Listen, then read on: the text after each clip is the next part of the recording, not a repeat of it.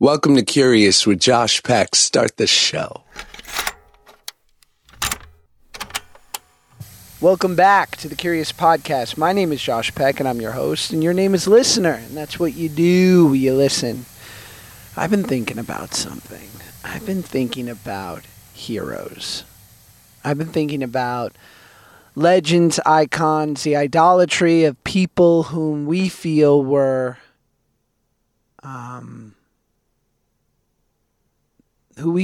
perfect, that they were impenetrable, they could do no wrong, the ones who had such an effect on culture and artistry that they will be remembered forever, and the only disappointment is that they didn't live longer to enjoy their gift. Who are these people? We can speak of the 27 Club, right? Jimi Hendrix, Janis Joplin, Basquiat, Jim Morrison, Amy Winehouse. These people who all died at 27. Eerie, weird, I know.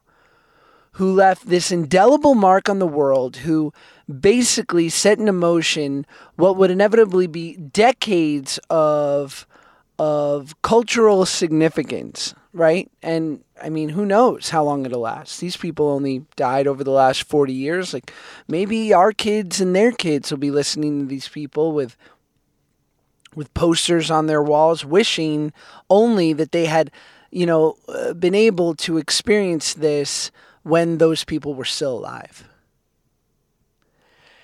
And yet, I'm finding, at the tender age of 32, being a witness to the people that I looked up to in entertainment and whatnot, who are all maturing.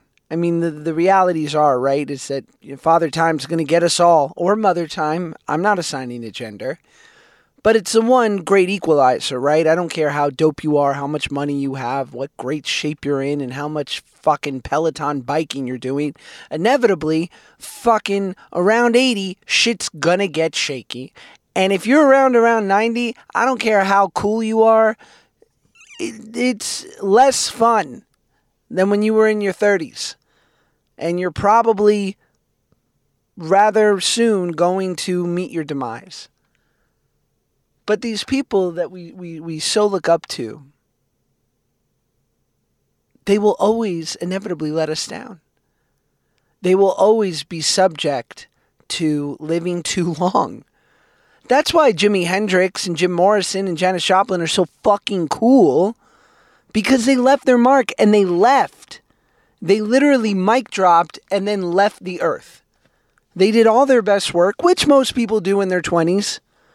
It seems to be this perfect sort of apex of like the carefree, sort of fearless nature of a young person met with immense talent, which they undoubtedly had. And it's just this like, bazooka of talent and significance and artistry. And they did this, and then they died. And we're all here left to miss them and wonder what great contributions they would have given us had they been able to stay on this earth. And I think without question, they would have continued to bless us with some incredibly dope shit. And I think without question, there's a chance that one of those people that I mentioned in the 27 Club, had they lived into their 40s, 50s, 60s, might have been on Dancing with the Stars. Right? I mean, fuck. Live long enough and you'll disappoint some people. I mean, who has been without disappointing people? Paul McCartney, I guess. He hasn't had too many missteps. He's not a host of The Voice yet. Stephen Hawking, he seems to pretty much he just had one long, illustrious career and then basically exited on just on a high note. But for better or for worse, like, our heroes disappoint us. I mean, they either become like hosts of game shows or singing competitions, or they say some wild shit on Twitter because, I don't know if Twitter's made for anyone, but it's especially, not made for people who have unfed egos that constantly need the reassurance of the public that they're relevant. So I'm sure that without a doubt, these people that we look up to, give them long enough and they'll disappoint you. I mean, fuck, Rudy Giuliani. I grew up in New York City. Rudy Giuliani was looked at as like the great, superhero mayor of the greatest city in the world. I mean, basically, and some might say he kind of took away the pizzazz and the nitty gritty, wonderful artistry of New York City that is kind of what made it great. But he cleaned it up. He made Times Square not a scary place to walk through. You weren't afraid of getting mugged in the subway anymore once he came into town. And then he capped it off with 9/11, the greatest tragedy in our history as Americans, and he was America's mayor. He handled fucking biz. And now the man is he's a scary ass vampire who perpetuates the ridiculousness of the people that he aligns himself with. And I don't mean to be overtly political, because whatever it is, your leanings, and maybe you're like, oh man, I didn't think Rudy Giuliani could get any better. And then he started lying for Donald Trump. And that just seems like the dopest shit. I mean, look, granted, I'm just saying, right?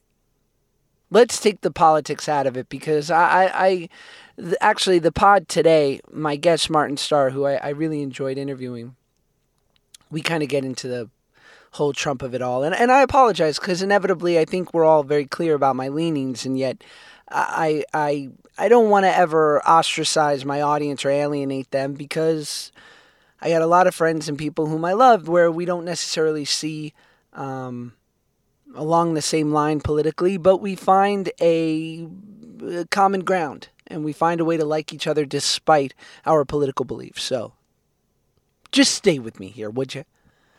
But Rudy Giuliani had an opportunity to exit as like this beautifully unblemished record. You know what I'm saying? And then he chose to get back into the game in something that was inherently polarizing, that he knew he would turn off perhaps half of the world and maybe more. And for what?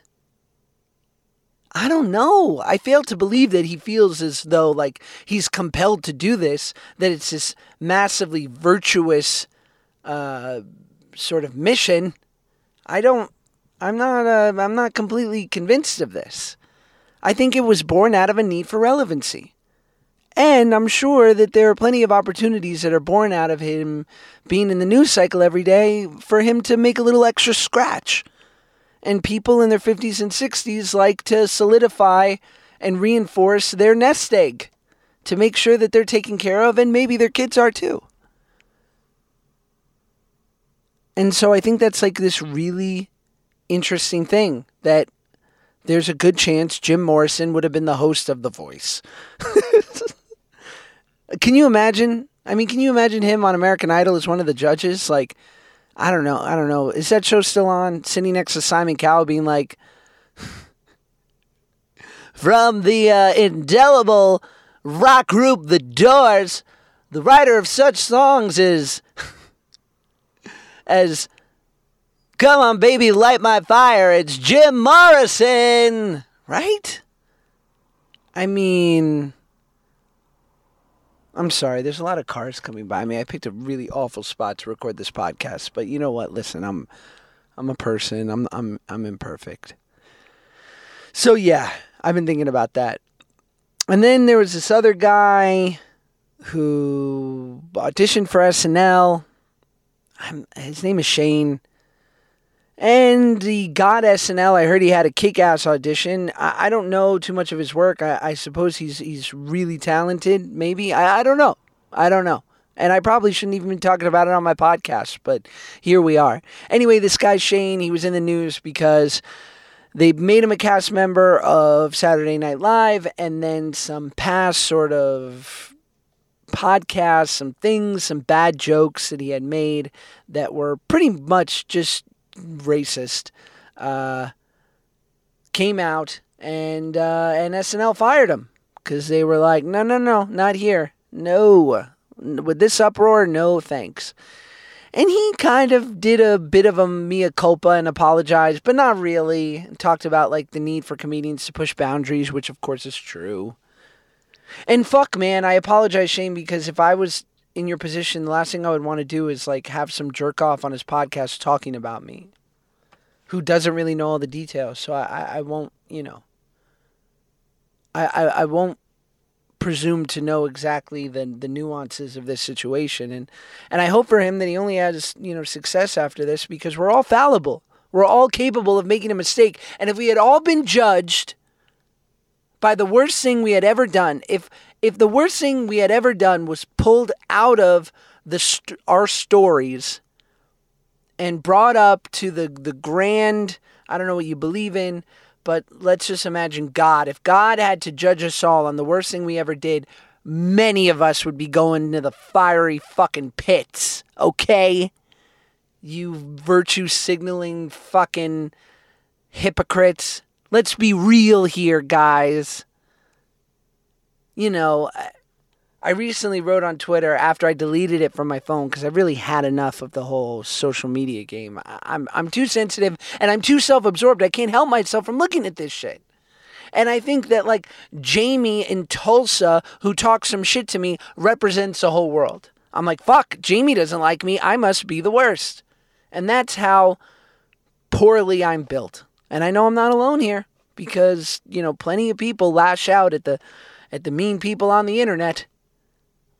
From their mansions and from their $300,000 cars, they clap back because someone who has no experience and really has no right to criticize them does.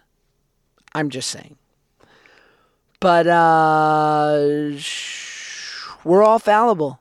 And the horde mentality and sort of the social media cancel culture of it all basically decides that if you have a single transgression that they find unacceptable, you're finished and you're cast off to an island to never appear again, or at least you must take like a year off at least. And so I don't agree. I think that's really shitty, and I think people should feel free to make certain mistakes. Granted, we're not talking about Weinstein Cosby level here. That's some shit that cancels you forever and for fucking good. Because let's be honest here, those guys are monsters. But I'm talking about being human, saying the wrong thing at the wrong time. And I think there's got to be a road to recovery. Like, we have to all agree as a culture, like, okay, if you say something mildly racist in an effort to be funny, can you do X amount of hours of service work, community service, get fired from no more than 2 jobs, and stay away from social media for 6 months, and then, only then, are you allowed back into entertainment with your slate cleared, and you are allowed now to, make a living again, and hopefully find your way back to some sort of success. I don't know. I don't know what the case is. I haven't been canceled yet, but it could literally happen tomorrow. Why? Because I'm an imperfect person, and I don't know if there's shit that I've said in the past that I've completely forgot about that was like reasonably innocuous, or I thought in the moment I was being funny, and for that time it was like slightly acceptable. But now, if we were to look back at it, with like through the prism of the last 10 years, we'd be like, wow, that was slightly fucked up. Maybe he should be punished for this. We could all be next. So I'm a little careful, and I'm cautious. I really don't want to be canceled because fuck, I gotta support a kid and a wife and a life. I have my mom, I have a Barbara that I take care of, and it's my pleasure. But anyway, I'm interested to see what happens with this dude and see if he can come back. Now, here's what I'll say. Now that I've quasi-defended at least the ability in which for artists to have some room, I wouldn't even say artists, I would say human beings. If a guy at the fucking Nabisco factory wrote something stupid once in his life, He should be able to keep making cookies.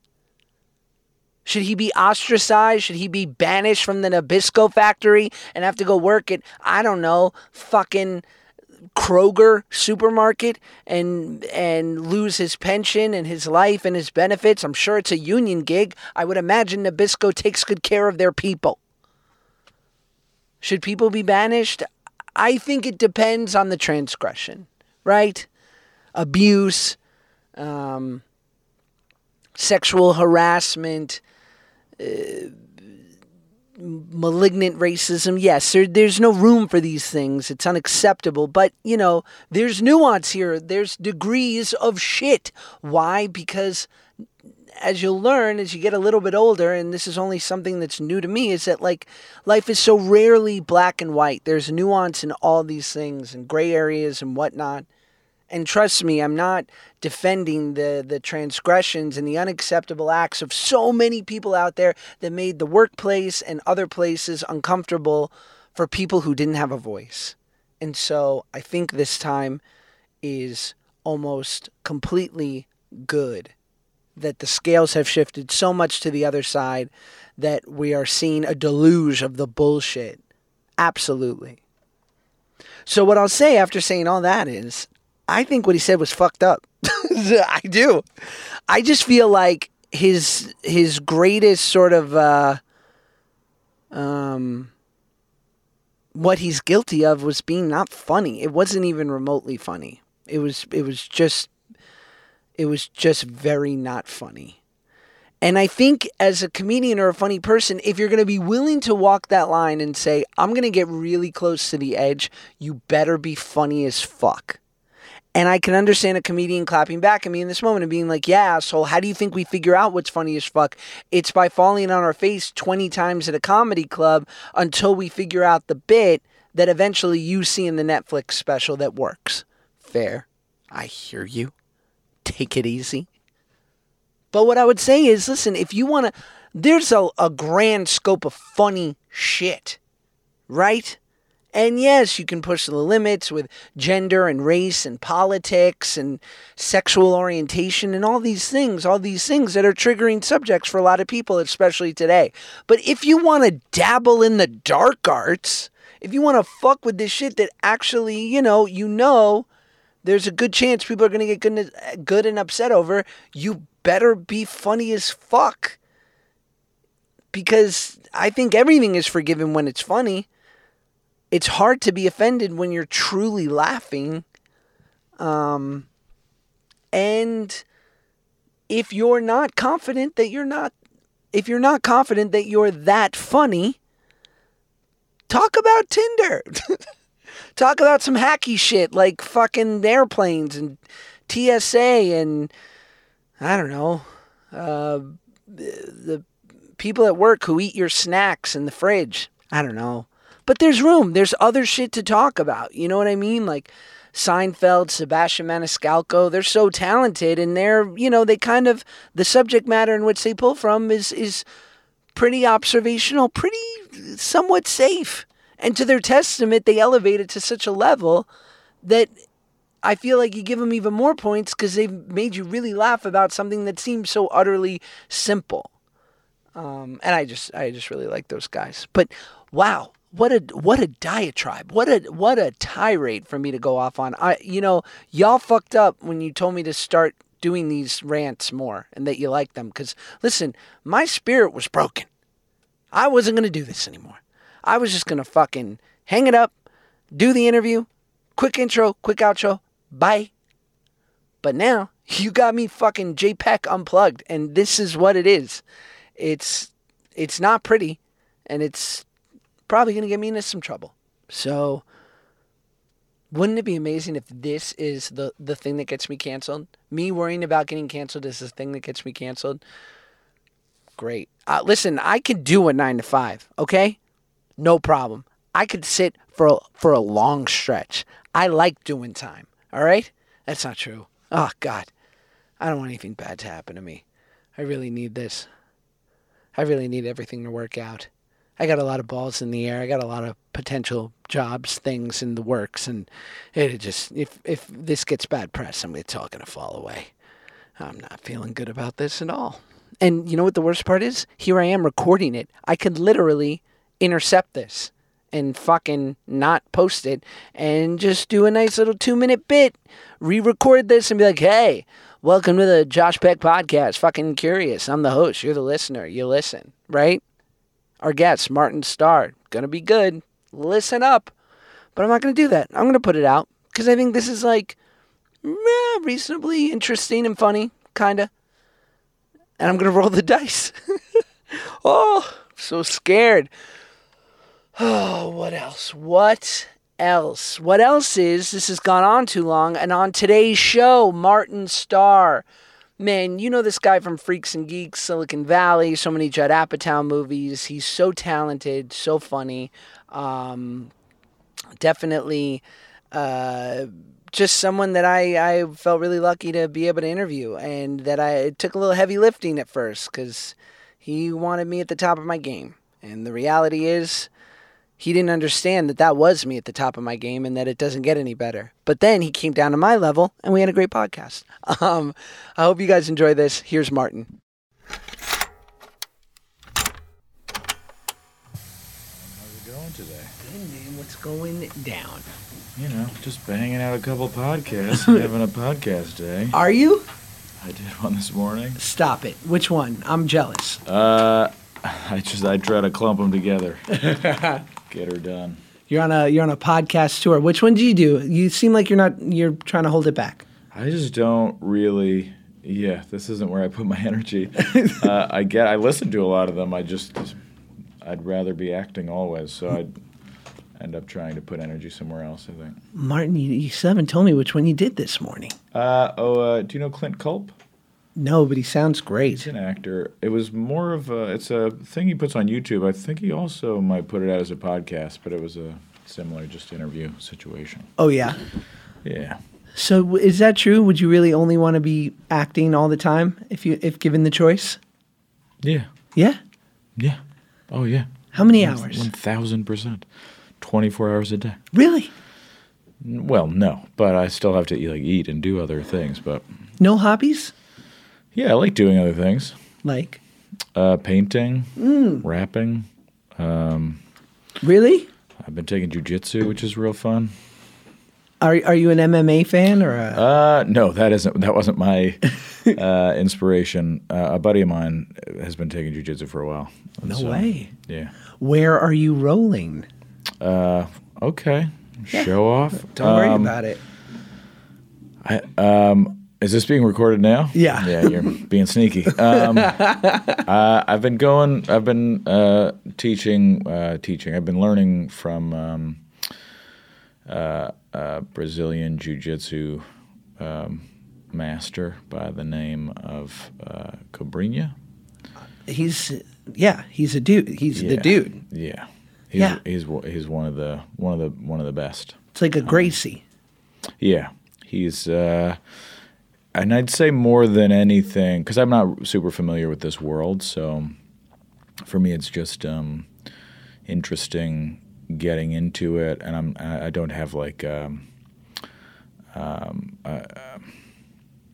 it's not I'm not. It's not for me. This isn't like going to church, so to speak. Like I'm not a big MMA guy. I'm not like I wasn't like, oh man, Cobrinha.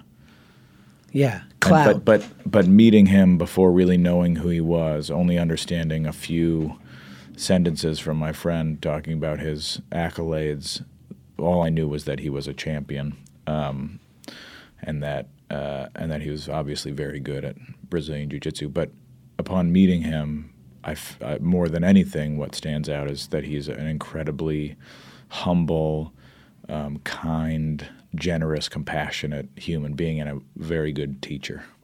So it's been incredible to sit and spend time with him. And I think that energy spreads throughout his entire class. So everyone has that mentality going in. You know, you meet a lot of those guys with cauliflower ear that are, you know, MMA guys that take this very serious, and that could be intimidating and daunting, but they all have the same, that, you know, everyone kind of bows down to Cobrinha's talent and skill in the at the sport. And so because his energy rules everything under that roof, then his compassion spreads through every single one of those guys who could otherwise have an ego or, there could be a negative energy that permeates, but it doesn't because of him. It's interesting that you say that because I find for guys I find it's slightly specific, mostly men of our age and a little older, like 30s, 40s. Like everything you've just said, this beautiful thing about where you train and your master is never said about CrossFit. Right. Yeah. Like, but a lot of guys do CrossFit, right? And it's a similar thing. Like one of the most valuable things that I get out of it is that I walk away sweating my ass off. But it seems like like a level up, that there's a spiritual level, or like there's an intellectual level in addition to the physical. It's a chess match. Yeah. There's a big difference between CrossFit and something like jiu-jitsu, in that while keeping my body in shape and having that spiritual connection with my own physical form, it also is enhancing mentally and stimulating mentally throughout the course of the training. And I'm consistently learning how to win at a very intricate chess match, which could take place in my life at any time should some crazy weirdo want to get into a physical altercation with me or push me or someone around me to a point at which I have to protect myself or someone else. Are you hoping for that, though, a little bit? No. An opportunity to use your skills? No. Come on. That's also one of the – I mean, I took Taekwondo growing up. Did you take any – I did. Martial arts? Yeah, what? I took in New York. We took like karate, like pretty big Sado karate, and then when I moved out to LA, I took Taekwondo with Master Ken Nagayama of Burbank. Nice. No big deal. Burbank Boulevard. Of Burbank. Yeah. Burbank fame. I remember I once just called him Ken because I was 14. I'm like, oh, maybe Ken can show me, and they were like, No, bitch. That's Master Ken. Yeah. Master Namayaga. That's funny. Yeah, man. I didn't know Cobrinha's real name until recently when I started looking up videos and things. Phil? Is it Phil? Yeah. It's Arthur. No, he has a very normal name, but people all call him Cobrinha. But he's so humble. Like I couldn't see a world where he doesn't enjoy any aspect of life. There's nothing that I couldn't see his buttons being pushed, so to speak, the Master Ken of it all. And by the way, I said master because he's a master of this sport, but I at no point have called him master. I've seen people call him things like that. I guess I just don't think about it in that kind of terminology in my brain.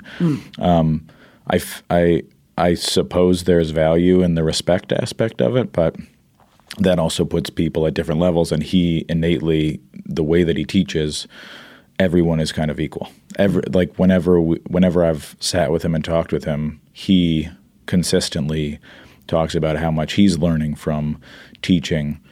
So even at my level, which is very low in the grand scheme of learning this martial art, he's learning from me in that my mistakes or my questions probably help him answer those questions in ways that he hadn't analyzed before. Do you know what I mean? So me wondering why you would do something like this is me rationally using a brain that's very different than his, asking a question that perhaps he wouldn't have thought of, and helps him understand better why he does something that he does, or an even better way to do it. So he's constantly evolving and learning, which is probably the most valuable characteristic in a human being. Do you think you're drawn to at a certain age? Because, again, I don't see a lot of old guys who are approaching middle age who are attracted to a traditional belt system of like a Taekwondo. Yeah, that's the weird part is right. Walking in and being a white belt. But it is funny. Is there an ego smashing part of it too? Like I remember.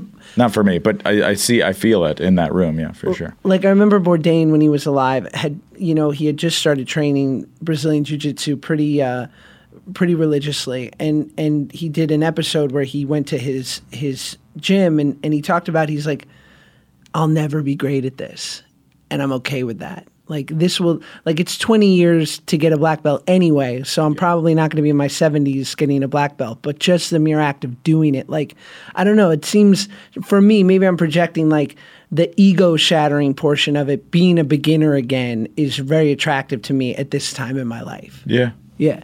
It's great to learn. Yeah. It's great to sit down and be humbled by the experience, for sure. So have you rolled with anyone recent? Like, my fear is that I'd roll with someone who has something to prove. Yeah. And I would hurt, that they'd hurt my body. Yeah. I think naturally I would avoid that. Like, I think that's, and I think you have every right to worry about something like that. It definitely is an aspect of the game, of the sport, that is that we're all susceptible to, is ego or machismo, or this thing that someone's, and especially as an actor, as someone who might be recognizable to some of the people in that room, then it's like, oh, okay, this guy thinks he can come in and learn my shit. This is my jam. Yeah. I'm going to win an MMA title, or I'm going to be the best at this. And this motherfucker thinks he can just come in here, strut his shit, be friends with Cobrinha because he has a friend who's friends with Cobrinha, who's also an actor, and like, and I think all of those things come into play. And granted, Cobrinha doesn't carry that with him. He's very humble, and he's accomplished quite a bit. So it trickles down to a certain degree, but obviously everyone is individual. There are a lot of actually incredible people who come there just to learn from him. And I'd say more than anything, they're learning how to be better men and human beings, which is really cool to, like, just to immediately have recognized. That's what's kept me in it, honestly, is that Cobrinha is, like, just a great human being. It's probably, too, to that, my biggest fear in getting older is that idea, which I see a lot of people fall victim to, is just like I'm all good, done enough growing, I'm here, I've had some children, I've made $125,000 a year for many years now, and I'm fine. And I don't know, that terrifies me. Yeah. Yeah. We all do that. You just kind of sit back and get lazy. But if ever you notice it, then you jump back into action and start figuring it out again, which I feel like was part of what drew me to this. It's interesting. I'm interviewing this guy, David Epstein, later today, who wrote this book called Range. And it's basically It's a shooting. It's a gun book. It's a gun book. It's about going to the range. Out at the range. Brokeback Mountain style. Dude, I already know it. Gay you stuff. don't even have to tell me anymore. So he wrote a book called Range? He wrote a book called Range, and he said it's why generalists triumph in a super specialized world. And he basically sort of mirrors Tiger Woods against Roger Federer and says Tiger Woods, who had sort of that storied 2 years old, he was at the driving range, that's all he did. And then Roger Federer, who like played a bunch of sports and didn't really focus in on tennis till like his late teens only.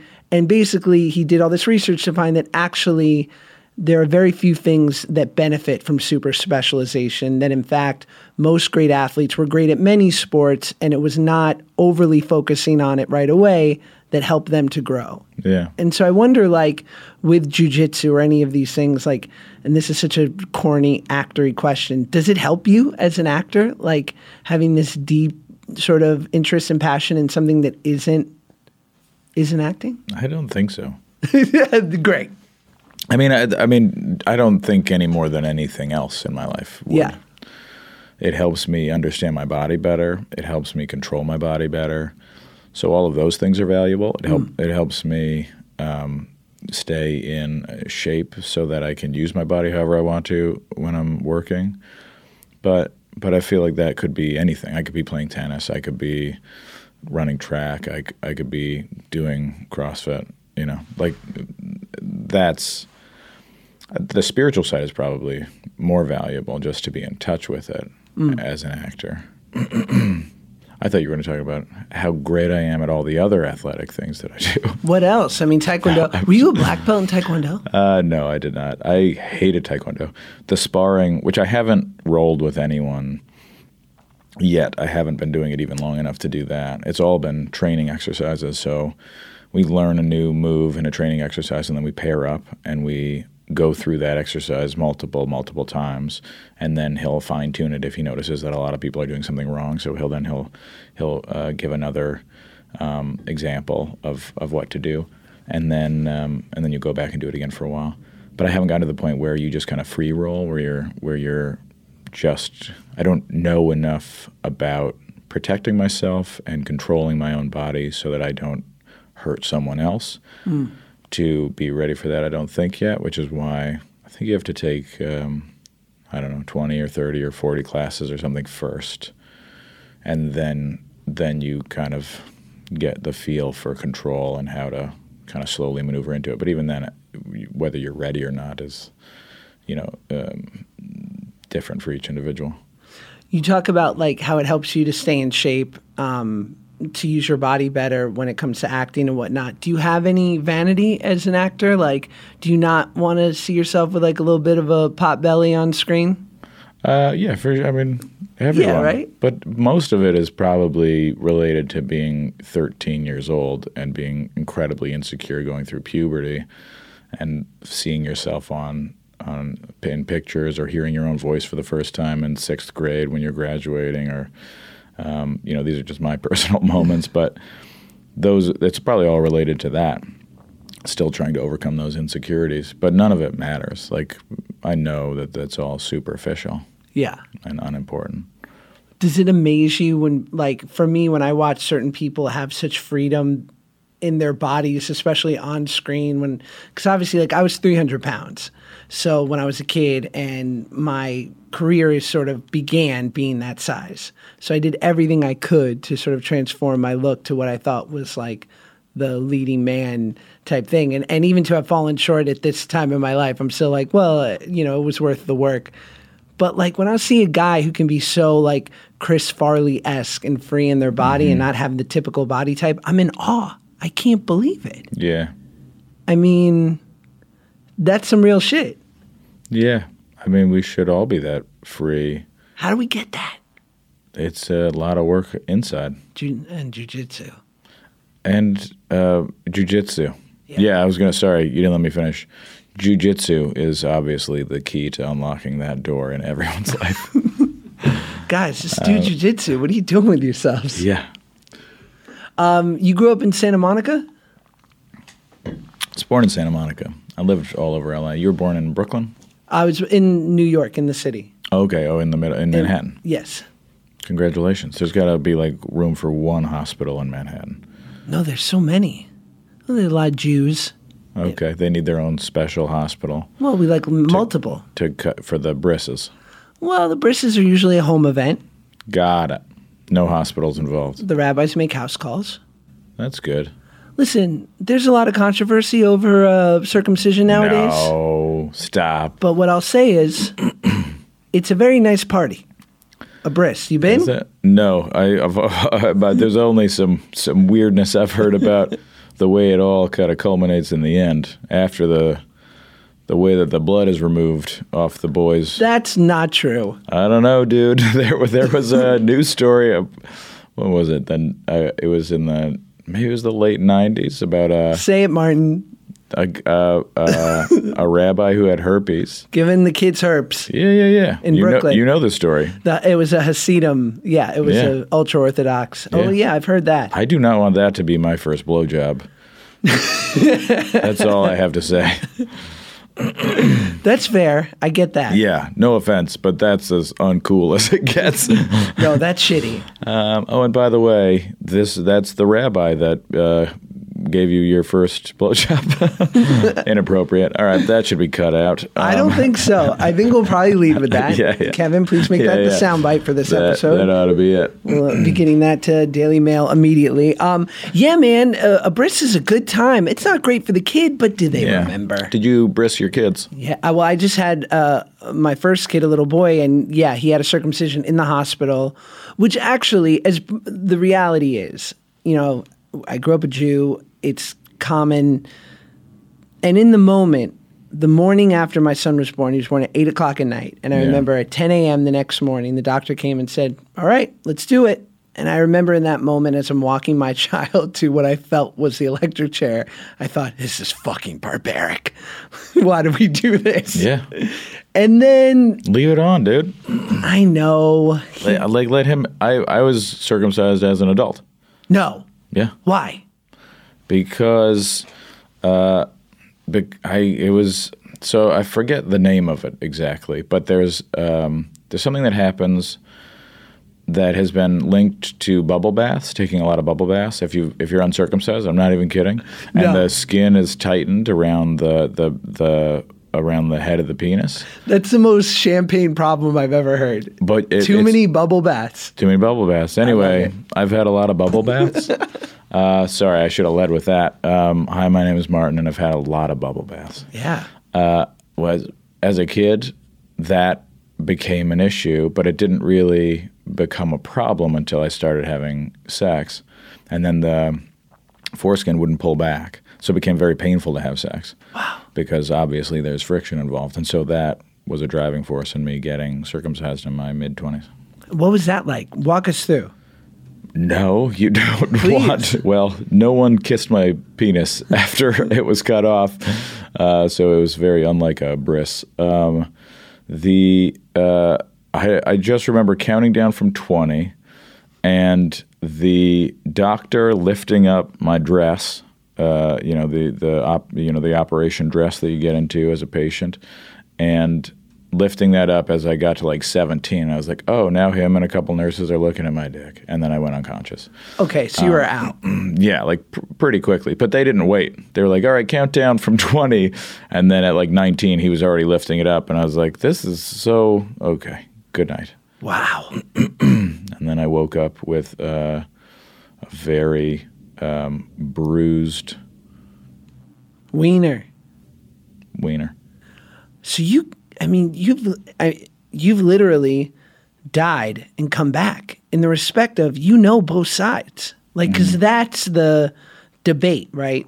Feels better with, doesn't feel as good. Far more sensitive skin existed before. Really? A lot of the sensitive skin was taken away. But sex is still dope? Yeah, sex is mental, 90% of it anyway. So as long as you're invested in it in that way, you're great. But there's a lot more sensitivity that existed before, for sure. Any benefits? That now you're regretting killing your son's sensitivity for. I don't feel bad at all. Wow. No remorse. It's so ugly when you don't. Is that? Yeah, it is. I thought my shit was just as handsome before. Oh, what? Maybe I'm lucky. I would imagine you, of all people, would be.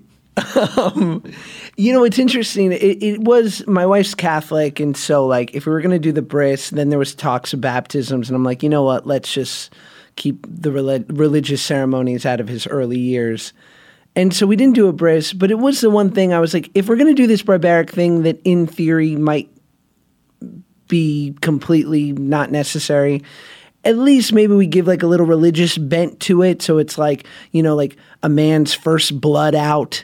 And like, I'm sure there's ties to sort of like early days when they made more sense of why we do these sort of barbaric things. But so I did regret it. Also, as I said, it's I'm talking bagels and cream cheese, many cold salads. Oh, yeah, I didn't know that happens. Yeah. Fuck it. Let's go to a bris. Maybe we do it. We just don't cut the dick. We just have bagels. Yeah. And hang out. Let's just cut the bagels. Yeah. I'm in.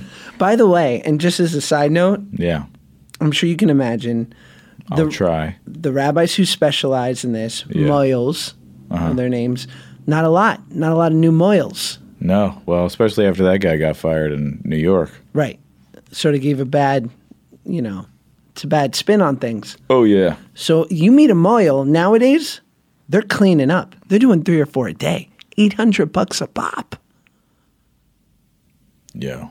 We should start a moil business. I'm not saying we definitely should, but it's worth talking about. Yeah. I'm not going to do the traditional ones, if you know what I'm saying. Right. I'll let you handle those, especially because you're actually Jewish. Sure. You grew up all over L.A. Yeah. Way before your adult circumcision. Uh-huh. And well, I'm still growing up, technically. Sure. in some ways. Sure. What was that like? Like, where'd you go to high school? All over LA. Why'd you move so much? I don't know. There were a lot of reasons. I moved to Florida for a year. What part? Have you been to Florida? I live there. You live there now? I used to. Rough. Yeah. Where in Florida did you live? Beautiful West Palm Beach. Okay, that's pretty. That's nice. Yeah, but, I mean, at least you're on the beach. There's something nice about it there. Yeah. I was near Tampa in a town called Newport Richey. Okay. And I did not. It was a culture shock going from L.A. especially from just a big city to a small Florida town. Florida I found very difficult to cope with, so I moved back after a year. But I went to high school there for a year.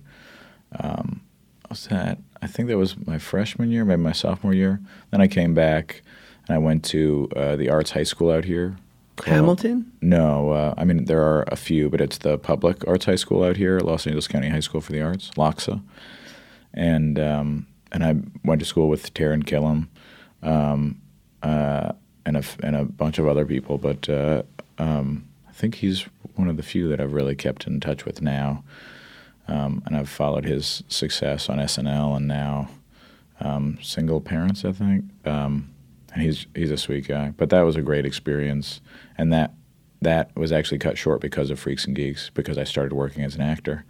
And that was very unfortunate. Taryn and I were on our first TV shows together. Okay. On the Amanda Show. Oh, yeah. Yeah. There you go. And I remember, like, he was that guy who you'd sit in Video Village and everyone would be like, whoa. Like, he's, like, we're making kids' TV here, but he's doing some shit. Yeah. Like, he was always great. Yeah. He's always inspired. He's such a sweet, he's so talented, obviously, very funny, and now as an adult, he's a great father and just a good guy. Yeah. It's really nice to be able to maintain those kind of friendships and see eye to eye. It's funny. I didn't have brothers and sisters growing up, but I have my cousin Taylor I bonded with as an adult, and he feels like a brother to me. And they're like I've just kind of found my way into a lot of brother relationships that have been so fruitful and so valuable for me to grow and learn from. When you say, like, you almost say it as though you're surprised that Taryn is so great. Like, have you been disappointed with a lot of people that you've met in the biz? I mean, I guess you met him before that. But. Yeah. We definitely knew each other well before anything was happening here for us and in our careers. But yeah, I don't know if surprised is the right word, but I'm maybe pleasantly surprised. It's less about the disappointment of other experiences and more just happy that my growth and development is paralleled in my relationships, and obviously that would be the case. But it's just nice to find people who are like-minded, because especially now it just feels like everything is so polarizing. Everything is pushing people away from each other. So to be like-minded and to be open-minded, I think is the most difficult characteristic to find in people now. You know, you mentioned Trump as an example, and he instills one of two, like that, just that name instills one of two feelings in people, either like severe anger or some sort of pride and connection as part of your tribe. And that's a really terrible aspect of the growth of our culture and our society. I don't know how the fuck I went down this avenue. I agree with you, and I agree that while I have like my politics and beliefs, the one thing I've found for myself is that I don't have the sort of I'm not allowed to be polarized. You know, I don't like to live too much in absolutes. Yeah. Like, I know this for sure. Yeah. And yet you're right. Like, it is such this incredibly polarizing time. Like, what's the remedy though? Like, my feeling is that it doesn't even seem like there's a solution. There is. I mean, there has to be. We've overcome great obstacles in the past as humanity, as a mass of one particular species on this planet. We've overcome and survived quite a bit. But this one, I have no idea how we'll pull through, but it has to happen. I mean, there's only two options, and the other one is so bleak it's not worth thinking about. Right. So there's really only one way, and approaching any of those with fear, like approaching any of those conversations with fear isn't going to help anything, or anger isn't going to help anything on either side. And the only way to break through to people is to allow yourself to be broken through to try your best to understand where someone else is coming from. Because I have people in my family that probably voted for Trump, and that doesn't make them any less my family. Same. So those are relationships that will evolve through anything, and this included. So, for now, I don't talk about it with them, but we should be able to. This is something that we should be able to talk about, just like anything else. We don't share the same religion. We don't share the same location. We don't share the same ideologies in a lot of ways, but that doesn't mean that I can't have a conversation with them about those things. And those should be open books that we can both kind of figure out together, because we both have different things to bring to the table. I am curious why people are so willing to vote against themselves, to work against themselves, how that becomes, how that is so shiny. What is so shiny and appealing about that? I don't understand it, but I've been listening and trying to dive a little bit into this like tribal mentality that humans have, which is a really interesting rabbit hole to go down. I agree with you completely, and I'm dying to better understand where those people are coming from. Because I would say, like, to your point, I too have family members who voted for Trump, and what I know to be true is that if we got past the initial sort of major differences in our political ideology, we could sit down and have a great meal. Yeah. And probably have similar... Is Thanksgiving rough? No, because... Okay. Nobody talks about it. No, because... And I would say it's a lot of my in-laws from extended family side. But what I'll say trumps all of their political leanings is that they're just class acts. Like, they would never allow that to besmirch what should be just good manners, and that we should all be able to enjoy, and that probably deep down inside we kind of want like the same thing for our families and our kids and for ourselves. We just perhaps have different ways of believing the best way to get there. Yeah, it is. It's interesting because Yeah. I can't understand at my core. I just can't fathom how anything that, this snake oil salesman has anything valuable to offer and who could be convinced otherwise. But people are. I think ultimately it has a lot to do with the tribal nature of humanity and human beings that we connect with. There's a lot of great studies that are valuable just to be aware of in this conversation, because we do it too. I mean, everyone does it. So it's not like Democrats are somehow better than Republicans, and obviously, it's not true on the other side either. We're all just subject to our own opinions and our own perspective, but that can get clouded, can get muddied up by this idea that we belong to something. That you and I both believe in Obama as a valuable aspect of our history as Americans, that he did something good here. And if you're a part of the Republican Party, if you see tribally that that's your connection, you don't think he did. Even if you can say, oh, here is something that someone did in the history of America, before they knew who it's linked to, they can say, yeah, that was a good thing. And as soon as it's linked to someone that exists on the other side of that line, they can immediately convince themselves that that isn't true now.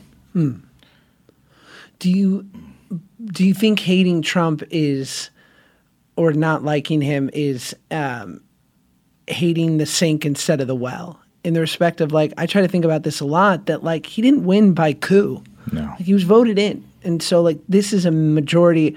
I always say something to the effect of, like, here we are in our coastal cities screaming at the middle who yell back at us, fuck you, we built your cities. And so there's, like, this weird sort of push and pull of, like, where I think inevitably it's going to be us in our coastal cities screaming at each other and we'll just sort of burn down the middle. But, I don't know exactly. But to your point, and what I find, like, if there's anything that I can be ultra critical of, like, I'll be critical of my, like, ultra super left friends who we share the same ideology, and yet they'll criticize me because, like, I, to your point, want to better understand the other side. So, like, I've listened to Ben Shapiro because I want to get it. And I'm like, if there's someone that might put it in a package that could help me better understand, let me just give this a shot. And the fact that I would merely even put it on is blasphemy to some friends. And I'm like, this is no way to win, guys. It's no way to, right? I can't watch Fox News. I can't either. It's too much. It's just because it's all gibberish. They're all just, it's an echo chamber of their terrible, nasty, nasty thoughts. And it has a specific purpose, like that. Rupert Murdoch. He has an agenda, right? That's the guy that owns Fox News. Well, all 24-hour news has an agenda to a certain, because it makes money. Oh, for sure. But there are, there is a difference between memos that go out company wide that say you don't talk about this. This is our position on this.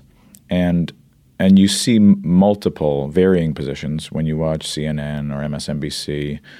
You see different people have different thoughts, and it isn't really allowed on Fox. And I just I can't really give into that. But if someone has an intellectual point to make on what the Republican Party has at this point that's valuable, and what if anything is valuable about what's happening with Trump, I would love to hear that. I would love to understand. I also am generally just curious because I'm curious how we ended up here. What is appetizing about this? Who and why? I mean, ultimately, I have my own thoughts on that, but I don't understand it well enough to in any way rationalize voting for him. I can understand racism being a tool that was used. I can understand fear. He clearly wishes he was a dictator, and he used a lot of those means to get to where he is now, whether he intended to or not. I genuinely don't think he's smart enough to know how he ended up here. I think he's just listening to other people, and they're telling him things that they know to have worked because they're smart enough to have read history books. I don't think he's ever read a book. I don't think he's ever read a fucking pamphlet. Like, I don't know if he's literate. That's how dumb I think Donald Trump is. It's interesting. Which is sad that I could feel that way about a guy who was voted into office as our nation's president. Yeah. But I have friends that voted for Bernie in the primary and then voted for Trump in the election. Yeah, because they're both polarizing characters, and they have strong opinions about things, and I can see how they're more akin than Bernie and Hillary. I can see that. I don't agree with that decision, but I can understand how you go, yes, he's a guy who's going to change things, and then even though history tells us that Trump is a liar and a con artist, he's saying some of the things that trigger the feelings that Bernie triggered. And then, of course, you make that decision, and anyone who voted for Bernie in the primaries and then voted for Trump regrets their decision now, because obviously he doesn't embody any of the characteristics that you wanted Bernie in there for. Well, and they both represented a deviation from the norm, which it seemed as though Hillary was, the spokesperson for. And inevitably, look, I have a buddy, a really, really close friend who didn't vote for Trump, but is a Republican. And I asked him, I said, when things like after the government shut down, when could have been a more terrible time for Trump, right? Like widely considered, like this is a fucking mess. And then I think days after the government started working again, there was a Rasmussen poll, and Trump was like at 48%, like hadn't even fallen too far. And I remember in a moment of like feeling bleak, I asked my good buddy, I'm like, what's an LA lib like me not seeing? What am I not seeing? I think it's racist. I think in a big way it's racism. He said, they said the South will rise again, and this is like a really unfortunate way to find that to be true. But I think that's what's happening. I think we're seeing a massive openness with racism that has been bred and taught over generations that is finally being emboldened by this. This isn't even like a crazy out there thing to say. That all of the evidence points to him in embodying, emboldening all of these racist people to doing what they want to do, which is alienate other races and claim somehow that being any particular race makes you better, which anyone with a rational brain knows isn't true, and us all bonding together and creating a better world is the most valuable thing. But fuck, man, I feel lost. Like even just talking about it, this like overwhelming lost sensation takes my body over because I don't get it. I wasn't raised in a rural area where there was one. I was a minority in all of the schools I went to school in, except when I went to Florida, and so I can't relate to this thing. So it's infuriating to me. I mean, my buddy said, and I imagine there's parts of what you said to be true, like this underlying insidious sort of racism that has never, might never go away. But I think it can. But it's a compassion. It's because it's all out of fear. All that racism is fear. They feel like they're losing something that they never had. We never owned this land. We came here and killed a bunch of people who did, if anyone did, own this land, and then we took it over. So this isn't our land. This isn't like the Brits who came here and fucking killed the Indians never owned this land. They claimed it, and then they just and we've been trying to fight. I came here my grandfather was a German immigrant and moved to Wisconsin, and so I don't have the same connection to this country as I don't feel connected to that side of things. Granted, I grew up in LA, and I was. I mostly went to school with elementary school. I went to school with a lot of Korean kids, and then when I got older, I was in school with a whole mixed bag of all ethnicities, and so I was I never felt any of that connection, even the slightest bit. So I don't really get it. But is there, it's interesting. Basically, the one thing I wanted to say was that my buddy. Sorry, I cut you off. No, not at all. But, he said something to the effect of, and it did strike me, he's like, what do I think happened? He said, I think that Trump went to those Rust Belt states that Hillary thought was in the bag. And he went to all those people who, after 8 years of this president that they felt represented them, said, is it any better? You still don't have a job. You're still struggling. And you've been struggling for the last 20 years through all of, whether left or right, through sort of the old establishment. Fuck it. They went for anarchy light. Yeah. They said, try it. And to your point, and I've heard this said before, don't mistake malevolence for stupidity. I think there are a lot of unfortunate people out there who believe that this blustering bloat bag of a guy in a suit with a New York accent is how shit gets done. And they've watched too many movies and they believe that maybe we do need to run the country like a business. But the only thing that when I hear my friends feeling so disheartened and pulling themselves off the floor, I sometimes have to remember, and I've heard this said before as well, the brilliance of our government and the way that it was set up by our forefathers is that it's built for gridlock. So it actually is kind of hard to get anything too great done, and it's also hard to hurt us too tremendously. And I don't mean to undermine anything that Trump's done, but it's much like to the national budget. The national budget is preset for more than 50%. It's not even touchable by any especially by the president, but by many people in the government. Like that's just set money every year that's going to pre-design things. So like to me too, I also, before I get too bummed out about this, realize that like whether it's in 2 years or God forbid 6, like to your point, we've been through so much worse. Like I think we come out of this. I think we inevitably come out of this better. It's the fucking American way. Yeah, I think we have to. It's how we roll. There is no other option ultimately, but it's worrisome. There's like a doom. There's like a black cloud over it, which that sucks. That's something that's sometimes difficult to cope with, especially as a person who struggles with depression for most of my life. That's something that's like easy to harp on and easy to get down about. So I can't imagine how other people are dealing with it. I'm interested to hear what you think, because I have my feelings about it too, is that so being in a position of like influence and power and to, you know, you're beloved by so many people who've watched your work. And then when you see like actors who win awards and use that as sort of their stage to express their feelings or their message, do you even think it works? I don't think that's the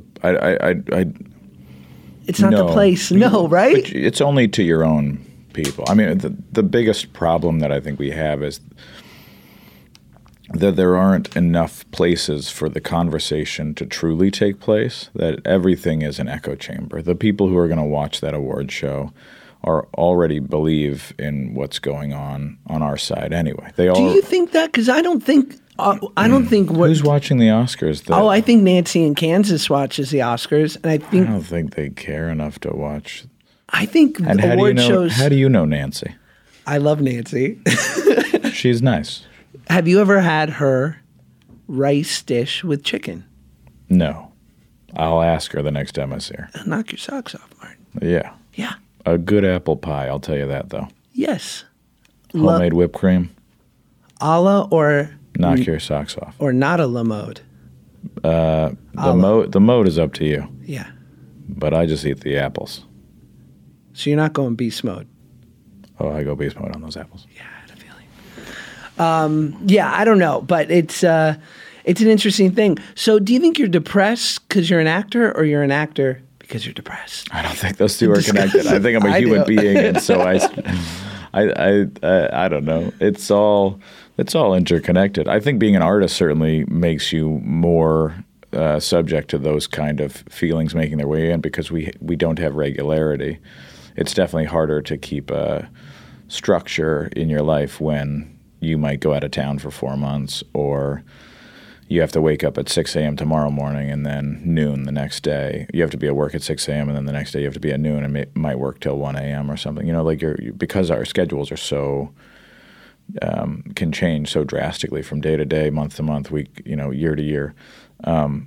That's something that makes it. I find that structure gives you the most emotional consistency as well, which is part of why I'm really enjoying Brazilian Jiu-Jitsu.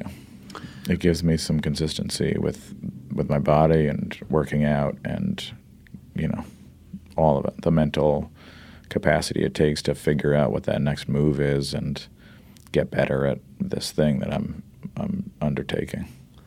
Did you ever feel like depression was a sort of a byproduct of your artistry, and then to like completely rid yourself or treat the depression might affect you as an artist? I'm sure they're connected, but I don't know that it's that immediate. I certainly don't think it would negatively affect my creative self to overcome this negativity. In fact, I think it would only get better. The better I can deal with this, I think it helps me be more creative, because it opens more doors that are being closed by this cloud. I've sort of dabbled with the idea of taking antidepressants for most of my life, but I have friends who do, and it works great for them. And they're actors? Mm-hmm. Yeah, it's so tempting. But then I always fear, and it's funny, I interviewed this guy, Phil Stutz, who's he wrote a book called The Tools, but he's in quote unquote like the psychologist to the stars, or psychiatrist. Nice. Yes. And so he's seen them all. And my question, of course, to him was like, how many people are in fear when they see you that if they were to take medication, that it would affect their artistry in some way? And he said, all of them. Mm-hmm. And I said, and for the ones who've taken it, what's the result been? None of them have seen a detrimental effect to their work. And to your point, it's only heightened them to be free of that cloud. Mm-hmm. But man. It's interesting. It's a drug, so I have the same fear that you have in that.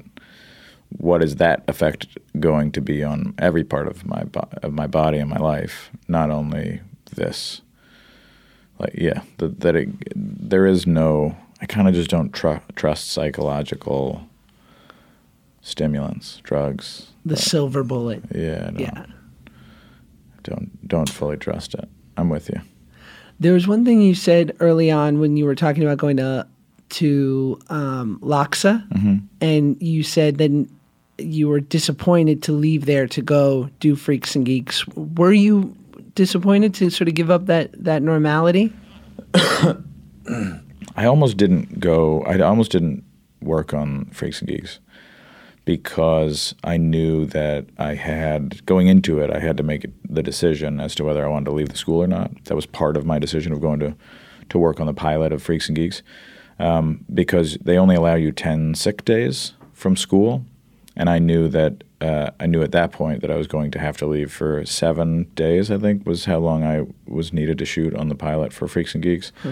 And I had already missed 4 days, I believe. So this put me over by 1. And that 1 day was all it took. Like the school had no leniency. It was a very finite number. If you miss, I had to audition to get in. So there were tons of kids in LA County that auditioned to get in that didn't get in. And so for me to take that spot and miss 11 days to them was me not being dedicated to being at school. I think the crazy thing would be if I was actually sick for 11 days and then they were like, you got to go. Yeah. Sorry, your body was not working properly for 11 days.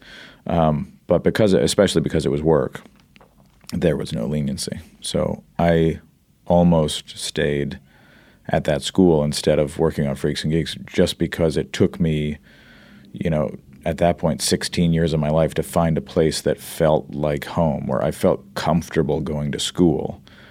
And so that was a tough decision to make, to leave that opportunity, which took so long to find. I'd hated school up until I got to that school.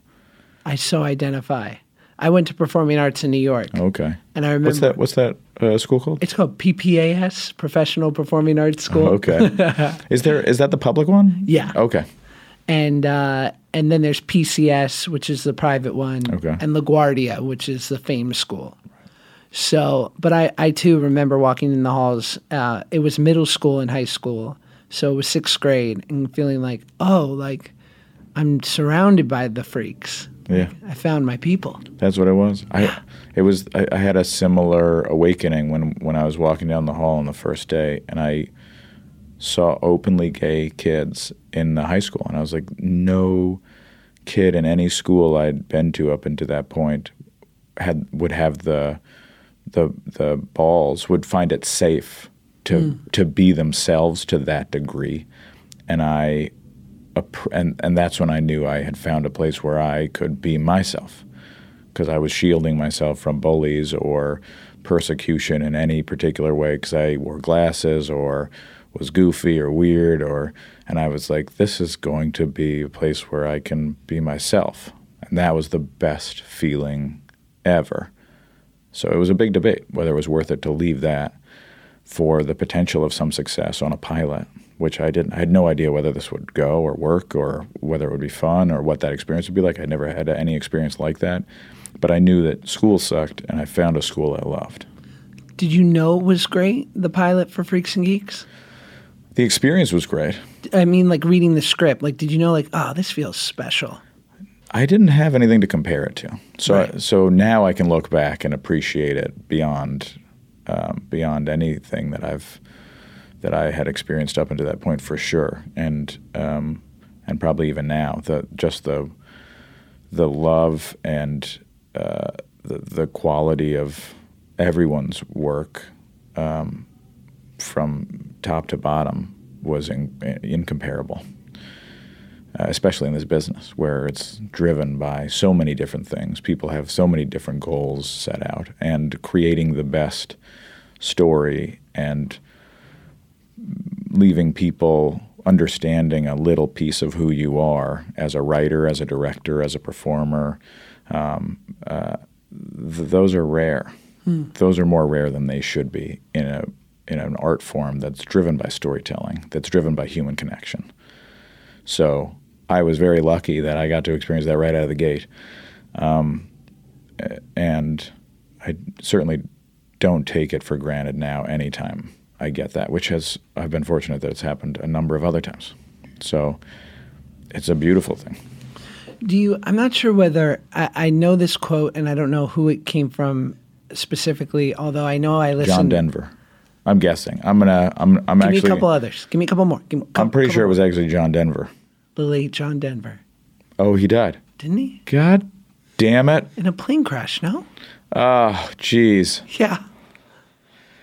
Well, I'm going to get out of here. I'm going to need some time. Bless you. I think it might have been Linda Cardellini who I was listening to on Mark Maron recently.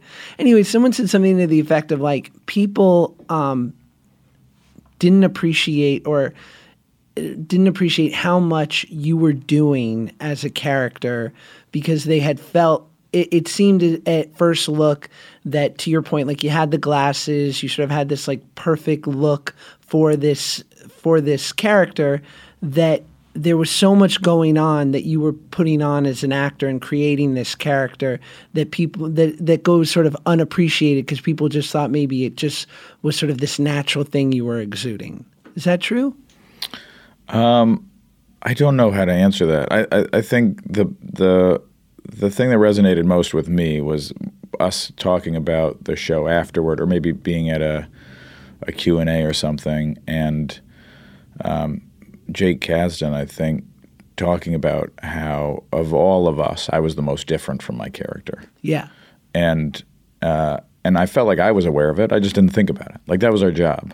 I pulled from natural places in my life that made sense, and I used techniques that I had grown up using in the improv class that I loved as a kid, and used techniques that felt comfortable and natural to me to like bring this weird, very emotionally available character to life. And it was very fun for me, and I didn't really think about it beyond just doing my job.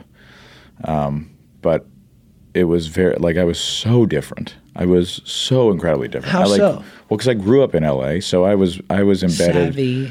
I was, yeah, maybe to some degree. I certainly wasn't not street smart as much as I could be from my upbringing. But it was more that, like, I was embedded in, like, hip-hop culture was a big thing for me. I like overalls that now I look back and it was very embarrassing that I was doing that. But I had, like, big baggy overalls and, like, Timberland boots. And that's sick. And it was just a different, like, I couldn't be more different from that 80s character that embodied Paul Feig to some degree and a lot of the other writers on the show.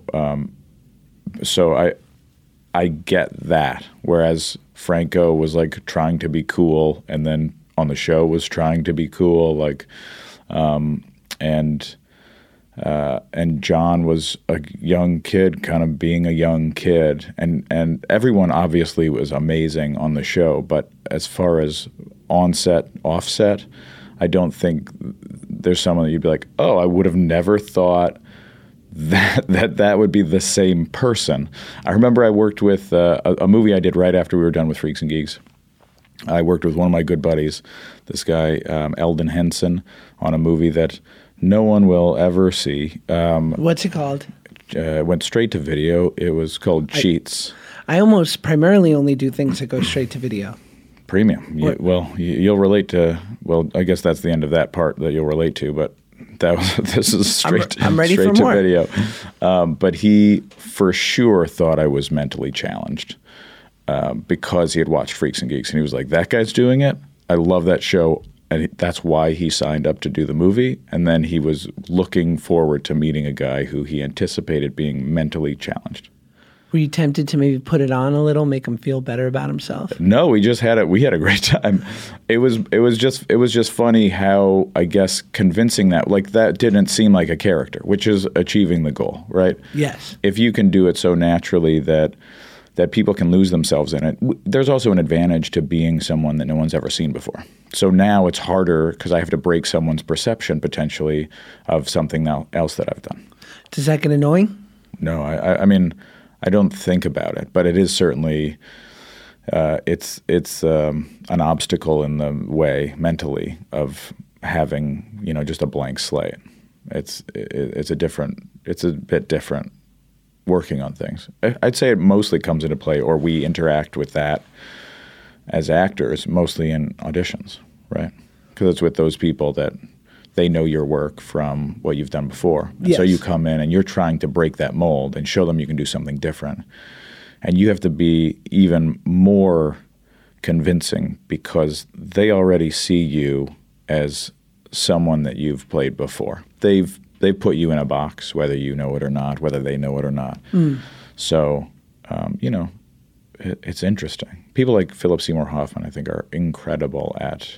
was incredible at creating such amazing, diverse characters, like such intricate characters, that it never felt like it was him, if that makes sense. Yeah, I mean... You never felt like you got to know him. Right. If you know what I mean, like in the characters he played. Do you think it added to it's amazing for me just as an observer to see how beloved the show still is, how people continue to discover it after, it was sort of a storied part of it that it had only, gone one season. Do you almost think like the fact that it was only made for one season added to the infamous nature to it? Like maybe if you guys had gone 3 seasons, that maybe it wouldn't be as like it's literally this treasure that you only got a taste of. Yeah. Right? Yeah. That's wild. It's also really great in a weird way. It's easy to look back and appreciate it, having never gotten bored of it, if that makes sense. So you never have? No, I mean, of course not. We only did 1 season, but had it gone for 12 seasons, I think I'd be like, God, now that as amazing as that experience probably could have been and would have been in some ways, it also would have controlled parts of our careers, parts of our potential as artists in ways that now, having been on multiple shows that have only gone a season or 2, that gives you the freedom to go do something else. It becomes like doing movies. 100%. And that's kind of an incredible thing. We've done Silicon Valley now for 6 years. We're going into our 6th season we start in a couple of weeks. And that's an incredible feeling to have now finally had this kind of full, this like much wanted experience of fulfilling a full trajectory of a show, which we to some degree even did on Freaks and Geeks. They knew that we shot the last episode of Freaks and Geeks in the middle of the season because they could foresee that we were going to get canceled at some point. They were trickling out the episodes, so we had our first 12. I forget what they're called now, but we had our order, the first order of 12, and then they just kind of gave us a little bit more and a little bit more. So every episode was, well, order a couple more episodes, 3 more episodes, 2 more episodes. And so they immediately were like, okay, let's write the last episode. Let's shoot that now. So we know that we can give our audience, when we're done with this, as full a story as we can with a finite ending. And wow. They had very intentionally written that out. So they then, which is kind of incredible, especially working on Silicon Valley now, they work very differently, obviously, but I've watched every season as Mike and Alec toil over every detail and fight through every episode to make it as good as they possibly can, but they couldn't. I don't think that that's something like the way that they work. They couldn't know the final episode until they've done the third, the fourth, the fifth, the sixth, the seventh. So it couldn't. It's so genius that Paul and Judd knew how to write a story that really finished, bookended this show, saw it all the way. Yeah, and that they could then move from where they were to get there. Yeah, is a very difficult thing in television, especially. I mean, I guess this is the only place it would be happening, but it's a super difficult thing to like write the last 10 pages of a book when you haven't written the 100 pages in between now and then. I mean, Vince Gilligan talked about on Breaking Bad, like they would literally write themselves into a corner at the end of every season. Yeah. Where they were like, we have no fucking idea. Oh, the show's so good. God, it's good. I didn't watch that until years after. Oh, man, it's almost better that way. Oh, yeah, because I got to binge watch it all. It was incredible. Just practice jujitsu moves in your living room while watching Walter White? Yeah, you get it. Sick. And making meth. Sick. Okay, I know you got to run, so I only have 2 more questions. So to have worked with like these titans like Mike Judge and Judd, and who I think I ruined my relationship with, but what happened? A little bit. Judd was so nice and good to me, and I, I'm a Jew. Wow, what'd you do? You kick him in the balls? Did you give him a bris? What happened? It wasn't the bris; it was the herpes. Then he got pissed. Dude, about. you gotta make sure it's all cleared up before you go in for that.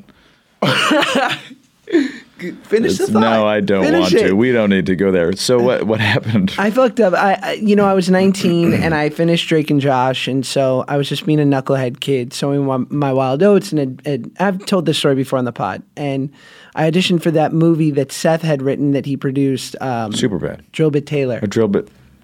That Steve Brill wrote.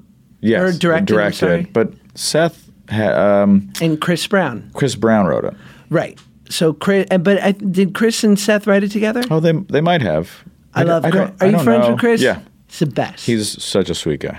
Love him. He's from Wisconsin, and my dad was from Sheboygan. Okay. So we've bonded over the Packers, over the Green Bay Packers. He's a diehard. He's big time, yeah. Cheesehead, big time cheesehead. So anyway, I auditioned for this to play the bully in this movie. Yeah. I think Judd's kids watched Drake and Josh. Oh, okay. And so you already had a leg up. I think just a little bit, but also like I was at this weird point at 19 where like I'd come off this show and like the weight of the world hadn't entered my understanding quite yet. Yeah. So I kind of went in weirdly free to the audition and just kind of killed it. Like just had fun. Nice work, man. Thank you. And so I got this really nice sort of email note from Judd saying like, hey, like you're not right for this, but you're funny. So we're just going to write you a part in the movie and just hang out. Just think of funny shit and try shit. And, we'll figure it out. That's a zone where he loves to, he has such a good knack for talent. So it's a huge compliment that he felt that way about you and sent you that email. Because he really does have an eye for great writers, performers, directors. Thanks. I mean, he couldn't have been lovelier. And I remember I showed up on set, and I remember like the first few days went actually like very well. And I remember even then we were behind Video Village at one point. And he was like, I'm shooting this other thing, Superbad. You should come by. Maybe we'll figure out a scene to get you in it, because he's so fucking generous. Yeah. And I was like, yeah, maybe. I didn't go by. Oh, you should have. I went by and ended up in a scene in that. You're great in it. So inevitably, I wind up just doing some more knucklehead shit, not, leaving right when I was done, not hanging out, coming late. I was just being a 19-year-old idiot. Yeah. And of course, there was one specific day after like a couple moments of some bad behavior, nothing like too egregious, just not being thoughtful. Yeah. That he was on set, and it was a day where I needed to show up on time because it was contingent on me being there, and I just was late like an hour, and it was bad. And I got another email, but not like the first one. Yeah. Kind of just setting me straight. And since then, and even in that moment, I made an amends to him. And since then, I've seen them, and I've seen him, and he's been nothing but gracious. And I was like, dude, like, I'm sober now. I'm so sorry. Like, you gave me a great opportunity, and I didn't do right by you. And if there's anything I can ever do to make it up. And I don't think he even thinks about me. I just think it was like a lost opportunity. Yeah. Yeah. Those things come and go. But yeah, certainly beating yourself up about it won't help. I was super late one day on Freaks and Geeks, and they were in the process of writing me out. But it was the same thing of just being 16, finally being cool, like having something that gave me some sort of a leg up in this world where it never felt like that would ever happen. And so I had gone out and had a few drinks, and then I had to work the next day, and I'd gotten home late, and I woke up to my mom banging on the door. So I was 16, living with my mom, and she was banging on the door saying, your work is calling. Work is calling. You're supposed to be there hours ago. And then I just threw clothes on and jumped in my car and drove to set. And it looks like what happened. Like when you watch that scene, at least to me, it's so blatantly obvious. It's the episode where we get the keg, the fake beer keg, and we're there at the liquor store, and we're just pulling up to get the keg, and then we're rolling it down the street. I think that was the same day. And I was scolded so thoroughly that by Judd. Yeah, by Judd, and Jake was directing that episode, and it was, or at least he was there. I think he was directing that episode, and I deserved it. But I was a kid. Like the hard thing about that whole experience in general, or work as a kid in general, is you're a kid. You're really not capable of handling that kind of responsibility. You don't get it. Right. You don't get the weight that's on your shoulders. You don't fully grasp it because you haven't lived enough of life to know that you're inconveniencing hundreds of people, right. and how terrible, how disrespectful a thing that is. You just don't get it yet unless you're incredibly adept at understanding that particular lesson, which I wasn't. So I've made the same mistake, and he comes around. I'm sure he holds nothing personal about that, but you live and you learn, and it's good to have had that experience there than for you to have been a half hour late and him think, oh, it wasn't worth it to talk about it yet, like it wasn't so severe, and then that become a habit that you got into, which that is a habit that's so important to break earlier rather than later. Yeah. For your own well-being. And I have a podcast now, so obviously I'm doing fine. Killing it, dude. Yeah.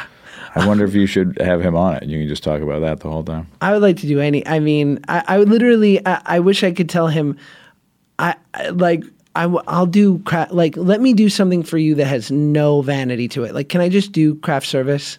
Like, can I just work for 3 months for you to make up for my misstep years ago? Like, he'll take it. Can I just, think so? Yeah. I make a beautiful snack table. Prove it. Really? Let rock and roll. I'm not in control of this, by the way. Pass along the note, Martin, because I think he's changed his email. Anyway, I'll send him a Twitter message. Yeah, I don't believe you're doing anything on your phone right now, Martin. Okay, last question. I ask everyone on the pod this. What are your 1 or 2 Martin Starr commandments, truths that you have discovered that you would want to impress upon someone else? Do jujitsu. Right, Yep. We've all learned that today. No, I would honestly say just learning, maintaining growth and development so that you aren't stagnant is maybe the most valuable characteristic as a human being. I think it also helps in that conversation we had for an hour and a half here today about the 2 tribes that exist in our country, unfortunately, and being open-minded and learning is maybe the most valuable thing that I see in my own life that I can always do better. Martin Starr. Was that, how many was that? We did it. Do it was enough? beautiful. Great. Unless you want more, but I think I'm crushed it. You feel good? Yeah. Okay. All right. All right, good. How do you feel? Kevin? 10 out of 10. All right. Wow.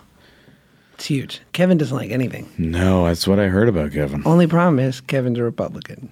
Oh. Hardcore. Can I just say we need to talk about Kevin? I agree. Thanks, man.